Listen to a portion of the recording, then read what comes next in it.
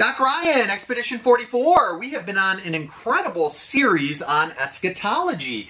And today I get to do one of my favorite things about the Old Testament, and that is to really work through the numbers in the book of Daniel connected to Revelation.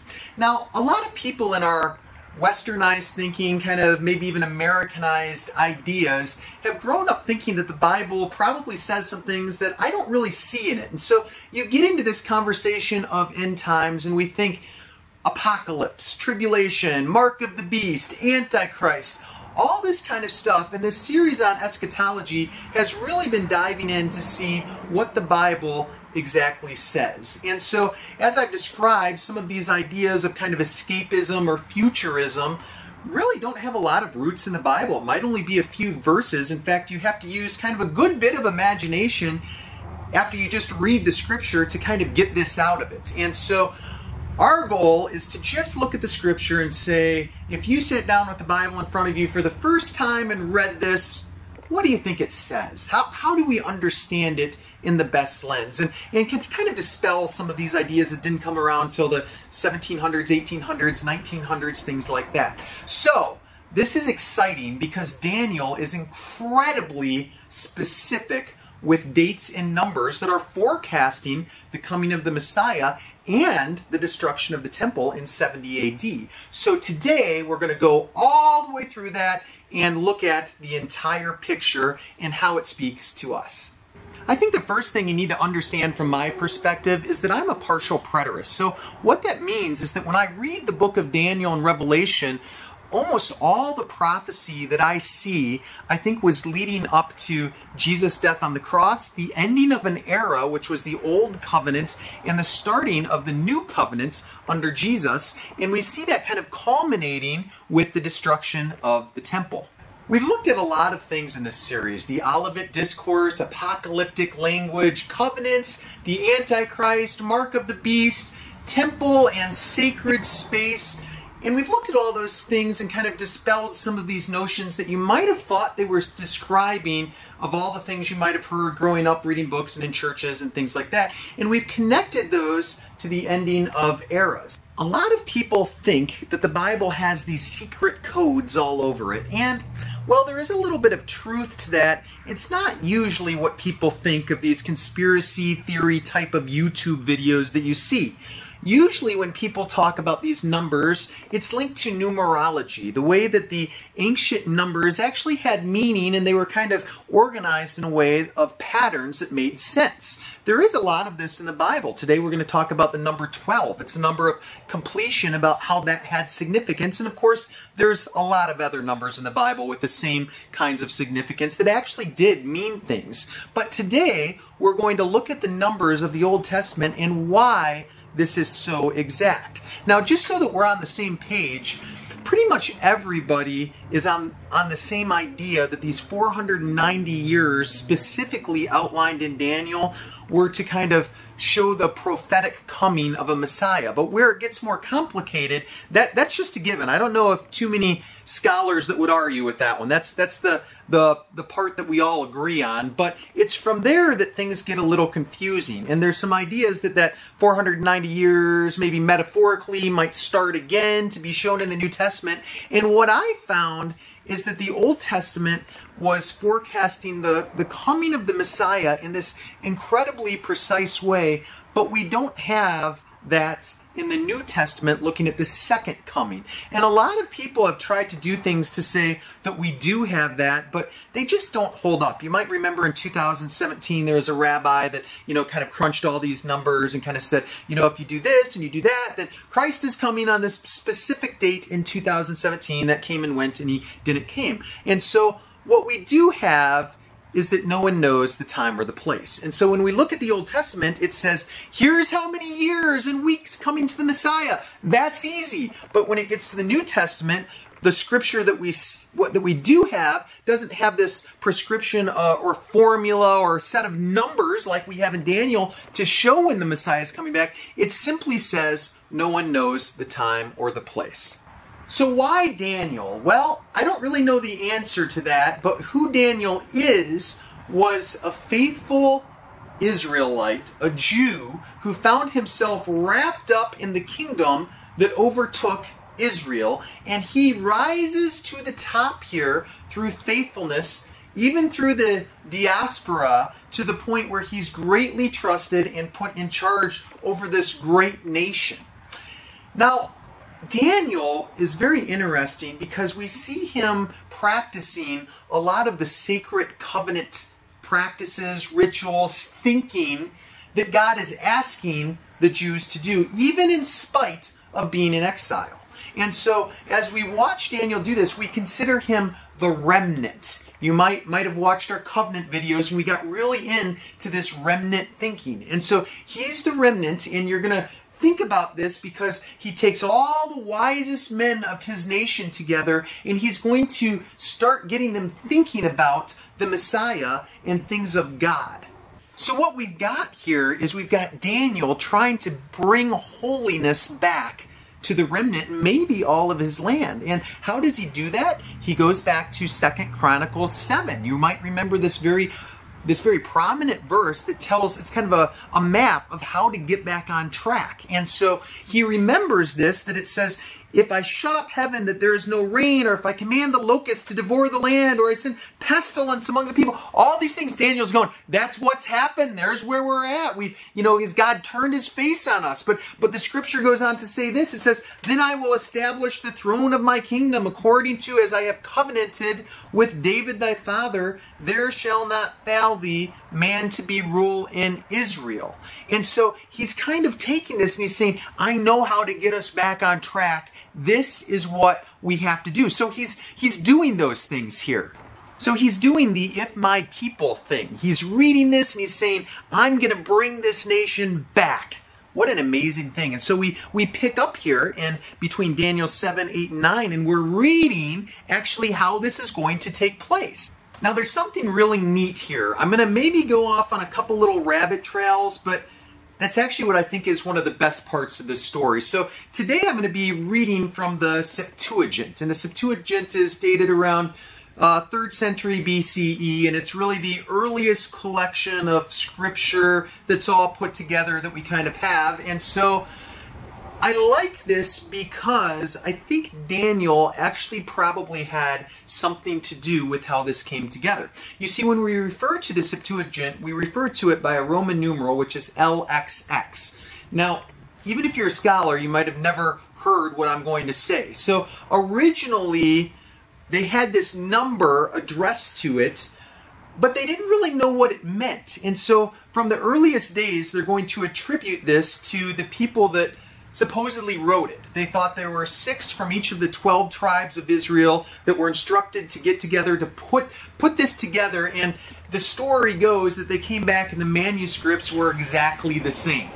I don't necessarily want to get into that, but there's a problem with the thinking. So for the first few series, you might have caught this, that the number is LXX, meaning 70, yet we know there were 72 scholars.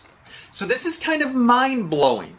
When you really think about this, you're wondering, how could they screw up that bad? 70 is not the same as 72, and there's another place in Scripture that kind of alludes to these two numbers too that, I don't have time in, but the two numbers are interesting.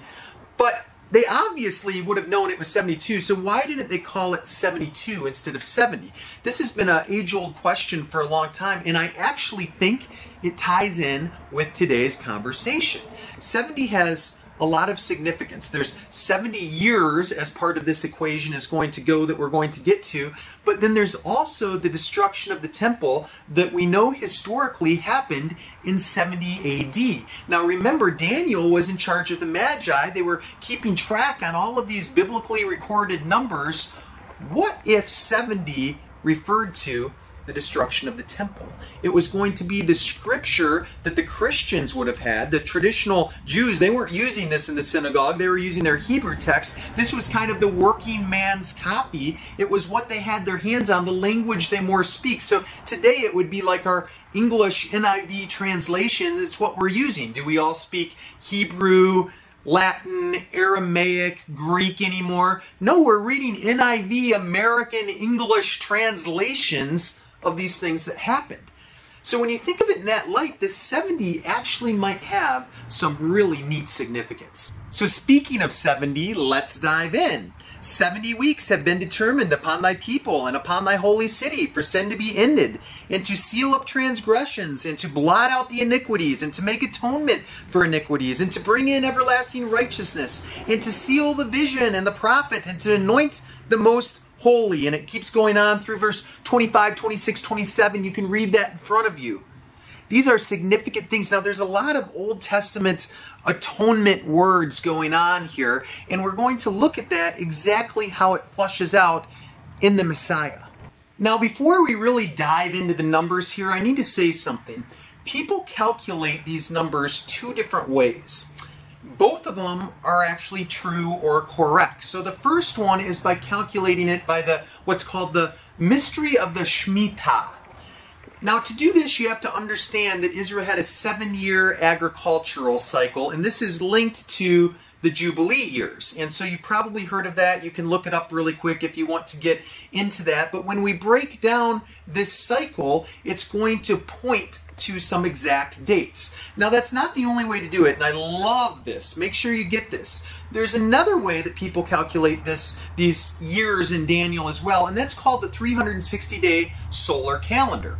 The Essenes would have used this. A lot of traditional Jews went by this. In fact, today we refer to it as the prophetic calendar, because as we look at this calendar in the Old Testament, there are lots of dates that we can kind of understand from a lens that God may have given them this or put it together. So as we look at both of these calendars, what we're going to find is it doesn't matter which way we calculate this, they both come out to the exact same dates. This is so cool. This is like kind of God's way of checking his math, or having us check our math, of just saying, this isn't just coincidence in the Old Testament. This was put together so that you might know. Now, I need to say something about this. This is different than what people make out the New Testament to be, having numbers about the second coming, possibly still in Daniel or in the book of Revelation. You see, this is super solid. We have two different ways that we calculate these numbers that are exact numbers that we have in the scripture, and they both work out the same. We all agree on this. You'll be hard-pressed to find a scholar that doesn't just say, yeah, this works. Yet when we get into kind of this futurism, New Testament idea of trying to figure out these dates for like the Antichrist and when the temple will be rebuilt, as I've already said in earlier videos, the dog doesn't hunt. It doesn't work. None of it really makes sense, and especially the dates don't make sense. They just don't work like these dates do. In fact, there really aren't any dates to go off of, if you want to put it that way.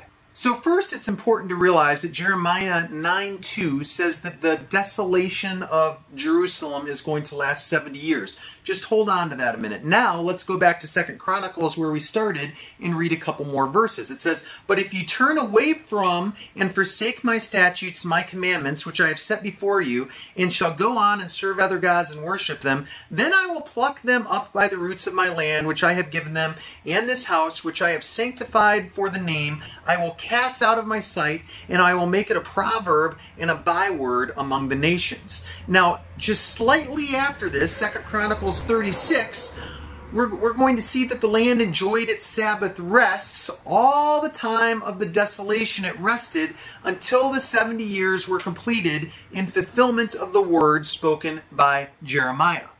Now, this is really important. Throughout the Bible, we kind of see a day for a year thinking. And if you remember back when the Israelites came to the Promised Land and they have to wander the wilderness for 40 years, it was because of kind of the unbelief of 40 days that happened. And then later we also see that in Ezekiel 4, kind of the same thing, that it says, I have appointed thee a day for a year and a day for a year. And so the idea here is that in God's eyes, we're going to kind of multiply this kind of thinking. We don't really know why God does it this way, but that's what the scripture said. Now, as I mentioned, people are really united on this part. And so when you break this down and you look at the 7 weeks and 62 weeks, that's 69 weeks, 483 years, measured unto the Messiah, concerning the final week of prophecy, the 70th week, however, this is where people have different ideas. And so you might remember in our first film that we kind of went over this, we said Some people think a dispensationalist view would take these weeks and then stop and say this one other week is going to be unfolded 2,000 years later.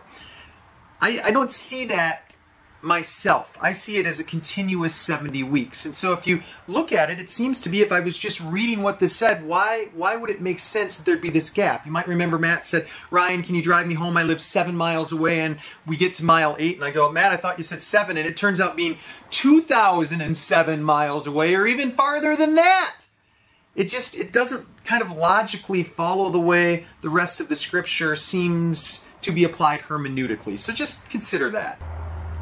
All right, so just getting all this straight, whether you're looking at a partial preterist view or a dispensational view, one of them is going to say the 70th week is future. The other one is going to say it was fulfilled. One of them is going to say there's this huge gap between the 69 and the 70th week. The other one's going to say, no, it's just like we read it. There's no gap. One of them is going to say 70 week is all about the Antichrist. The other is just saying Christ. So when we interpret what the scripture says here, it says 69 weeks is measured unto the Messiah. In the midst of the 3.5, he'll be cut off. Now, when I read this, I say in the midst, halfway through, right in the middle, 3.5 into ministry here, it will be cut off. Those Hebrew words are pretty specific. That would be total cut off, murdered, you might even say. And then the other 3.5 years are going to be looked as the closing of ministry to the Jews. And I'll get to that in a minute. All right, so regardless of which view or where you're going to take there, we're just going to break down these numbers for a second. So we need to start in verse 25, and it says the 77s are going to start with this decree to rebuild Jerusalem. Now we know that that happened in 444 BC with Artaxerxes. So that's where our timeline's going to begin. Now from here, we're going to kind of just go with the Shemitah first so that you can understand that. So diving into it, we have to talk about Jubilee and things like that. So Leviticus 25, after every 49 years, the Jewish people would celebrate this year of Jubilee. And it was announced on the 10th day of the 7th month, and this was the Day of Atonement. Makes sense. It was only on that day that the high priest was going to enter the Holy Holies. Once inside, he would sprinkle the blood of a goat on a bull inside this holy place, again, sacred space, sacred ground. And he's going to offer this offering for the sins of Israel. You see that in Leviticus 16, Exodus 29. And this act is going to announce the 50th year, or the year of Jubilee. During this year, all debts were to be canceled. Now, that's a little controversial. I've made a couple references to that. The completely law-abidant Jew at this time actually is going to try to continue repaying those debts regardless. But the idea was that by law, all were forgiven. So just go with that one for a second. So the 77s, or 490 years, are 10 years of Jubilee. Did you get that? According to this verse, on the 10th and final year of the Jubilee, God would cancel all of mankind's debt, forgiving people forever. And we know that happened with the Messiah. Now, I told you we're kind of unpacking some really cool stuff. So guess what year that was? AD 33. Guess what year Jesus died? You say, Ryan, how do you know Christ died in AD 33? Well, I'm going to make some calculations. Follow with me for a second. So we know that Jesus died under the reign of Pontius Pilate. That's 26 to 36 AD.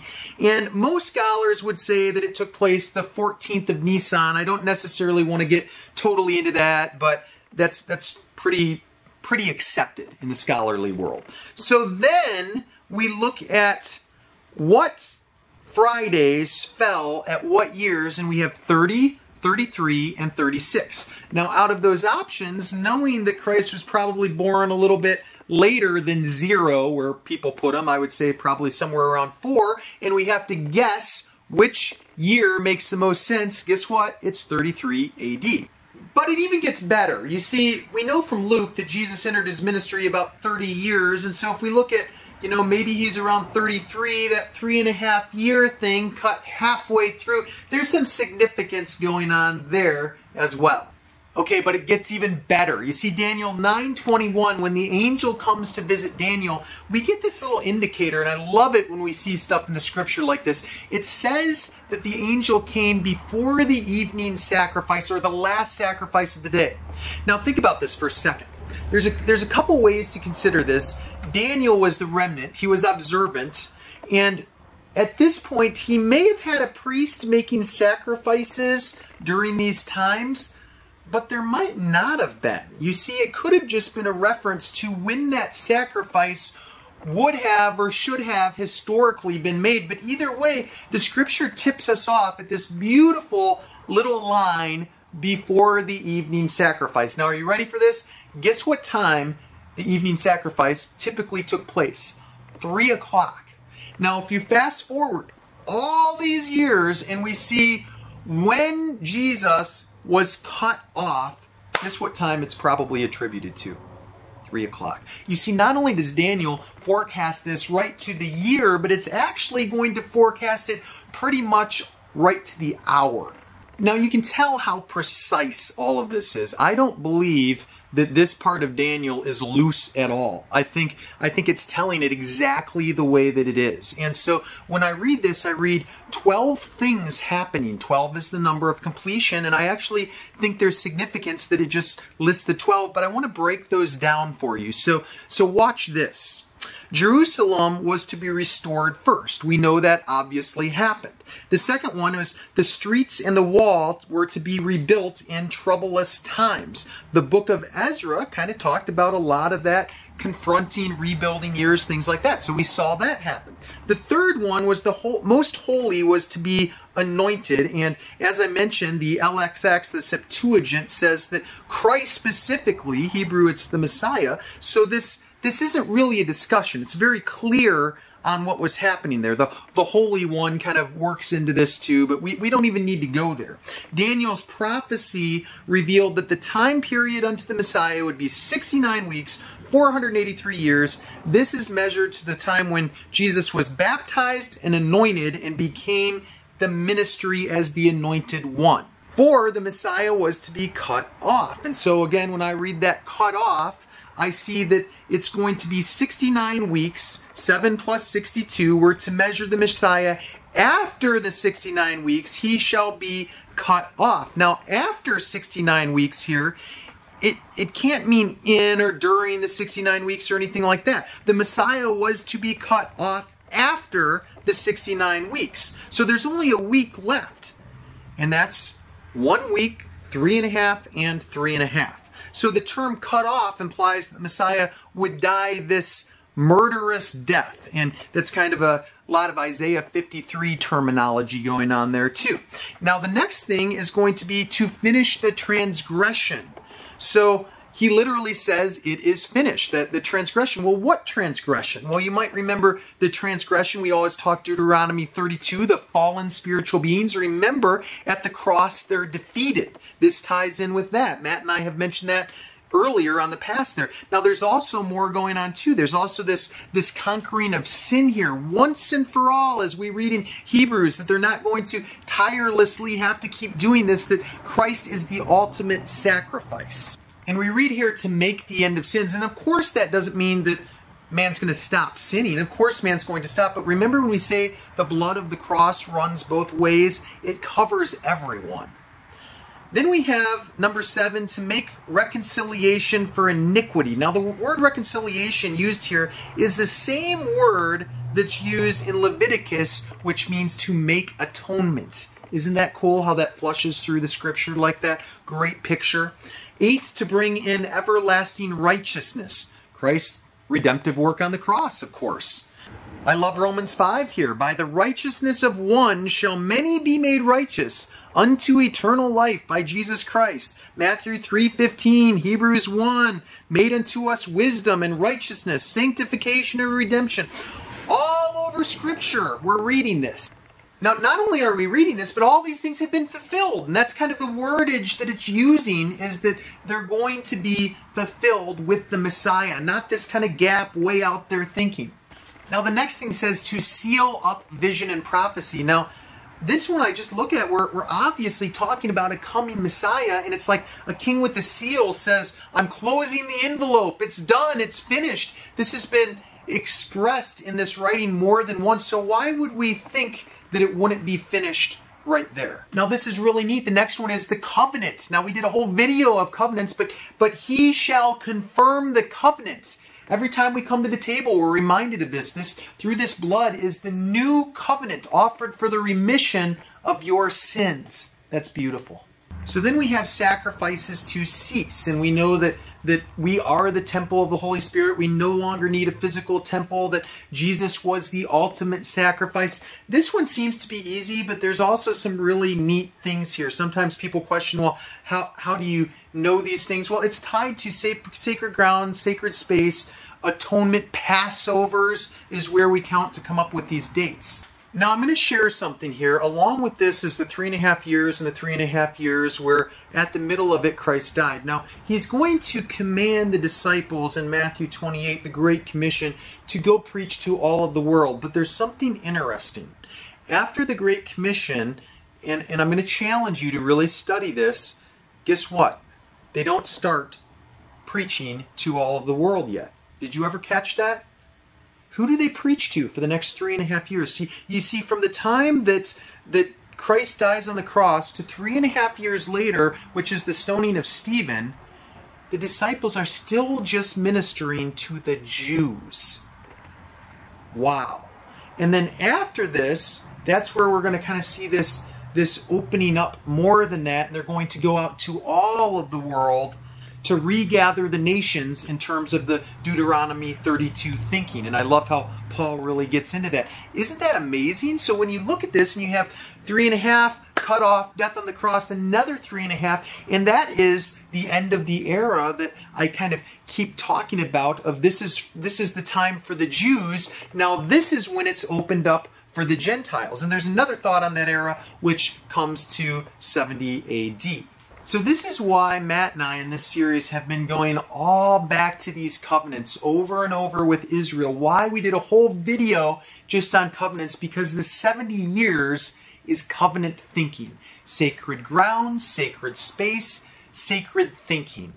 Now the last part of the prophecy talks about the destruction of the temple. And so we hear Christ saying that he will destroy it and rebuild it in 3 days. But it's also, we read lots of stuff kind of building up to this. And when I see it, possibly pointing to tribulation and things like that, to me, it's all pointing to 70 AD. That's where it all culminates. And so there's not a date given for this time in Daniel, but there's plenty of words to kind of talk about it happening. And then historically, when we see it play out, Matt and I have given you a lot of understanding for this too, it just jumps off the page. It just makes complete sense. But what doesn't really make sense to me is to take this 2,000 years later.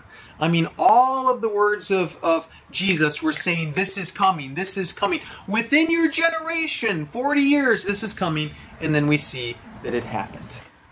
So I think I've presented this in a way that everybody can just gravitate to, that totally makes sense. If you just count the numbers in Daniel, this is the most literal way to understand all of this. To take it any other way, it seems like you're really kind of using a lot of imagination or stretching things to try to make it work within your view or your framework. And I just kind of look at it and say, why? Our goal on this channel is always just to take Scripture and say, look at the culture, look at the way it was written, look at what is being supported in the rest of Scripture and the whole lens of the Bible. What makes the most sense? This seems to make a lot of sense. Now, other people kind of take this 49 years and they say, now what about the future? Now, remember, the numbers were very specific going up to the Messiah. After this, we don't have anything. People try to tell you that in their Bible, these 490 years get doubled, multiplied times this, 70th week might be 2,000 years out there. There's not much to base that on. I mean, you'd have to get pretty imaginative to go there, and that's the point Matt and I have made earlier when you get into this escapist, futurist thinking, that there just really isn't much in the Scripture, and even the stuff that they try to use that way, it's so much more rooted in what was happening during Christ's lifetime, during that generation, and within the fall of the temple at 70 AD. All right, so let me sum this up. Let me just give you a really quick conclusion in case you've been listening to this. I know it's deep. Maybe you didn't quite get everything. So I'm going to just finish by spelling this out very clearly with exactly how I see this in the timeline that it likely happened in. So 70 weeks happened in the past in chronological order. Now, to be clear, these prophetic 70 weeks don't equal 70 literal days, not according to Numbers 14. It's a prophetic way of giving days that's counted in years. So 70 prophetic weeks equals 490 prophetic days or literal years. So the historical view of this prophecy is that 490 years were determined for the children of Israel. Going forth of that command to restore and to rebuild Jerusalem happened in 457 BC, that's Ezra 7. During the first 7 weeks, 49 years, Jerusalem was rebuilt and completed in 408. Then 62 weeks, 434 years, followed, and at their completion, Jesus was baptized, beginning this earthly ministry, and then we see the last 3.5 years unfold after his death, which makes 7 years total with the crucifixion in the middle. At the end of those 3.5 years, a stoning of Stephen, there's going to be time allotted for the children of Israel that we see the door close, and then the covenant's fulfilled and the gospel went to the Gentiles. Now, some people, as I mentioned, don't see it that way, but as I have said, I think this is the most clear way to interpret Scripture without getting some crazy imaginative idea of interpreting verses and dates that just simply aren't there. The dates that are there are incredibly precise, and I love how they're knitted together, and it's double checked. As I've mentioned, we've got 2 different systems, and they both arrive at the same group of dates. I hope you really enjoyed this study looking at the 490 years and the numerology of it. And I think it just all makes sense in bringing light to what God has told us in the scriptures of when his Messiah was coming for 490 years before that, and watching Daniel and the Magi prepare for these things happening, and we see it beautifully unfold in front of us. May God bless you and keep you.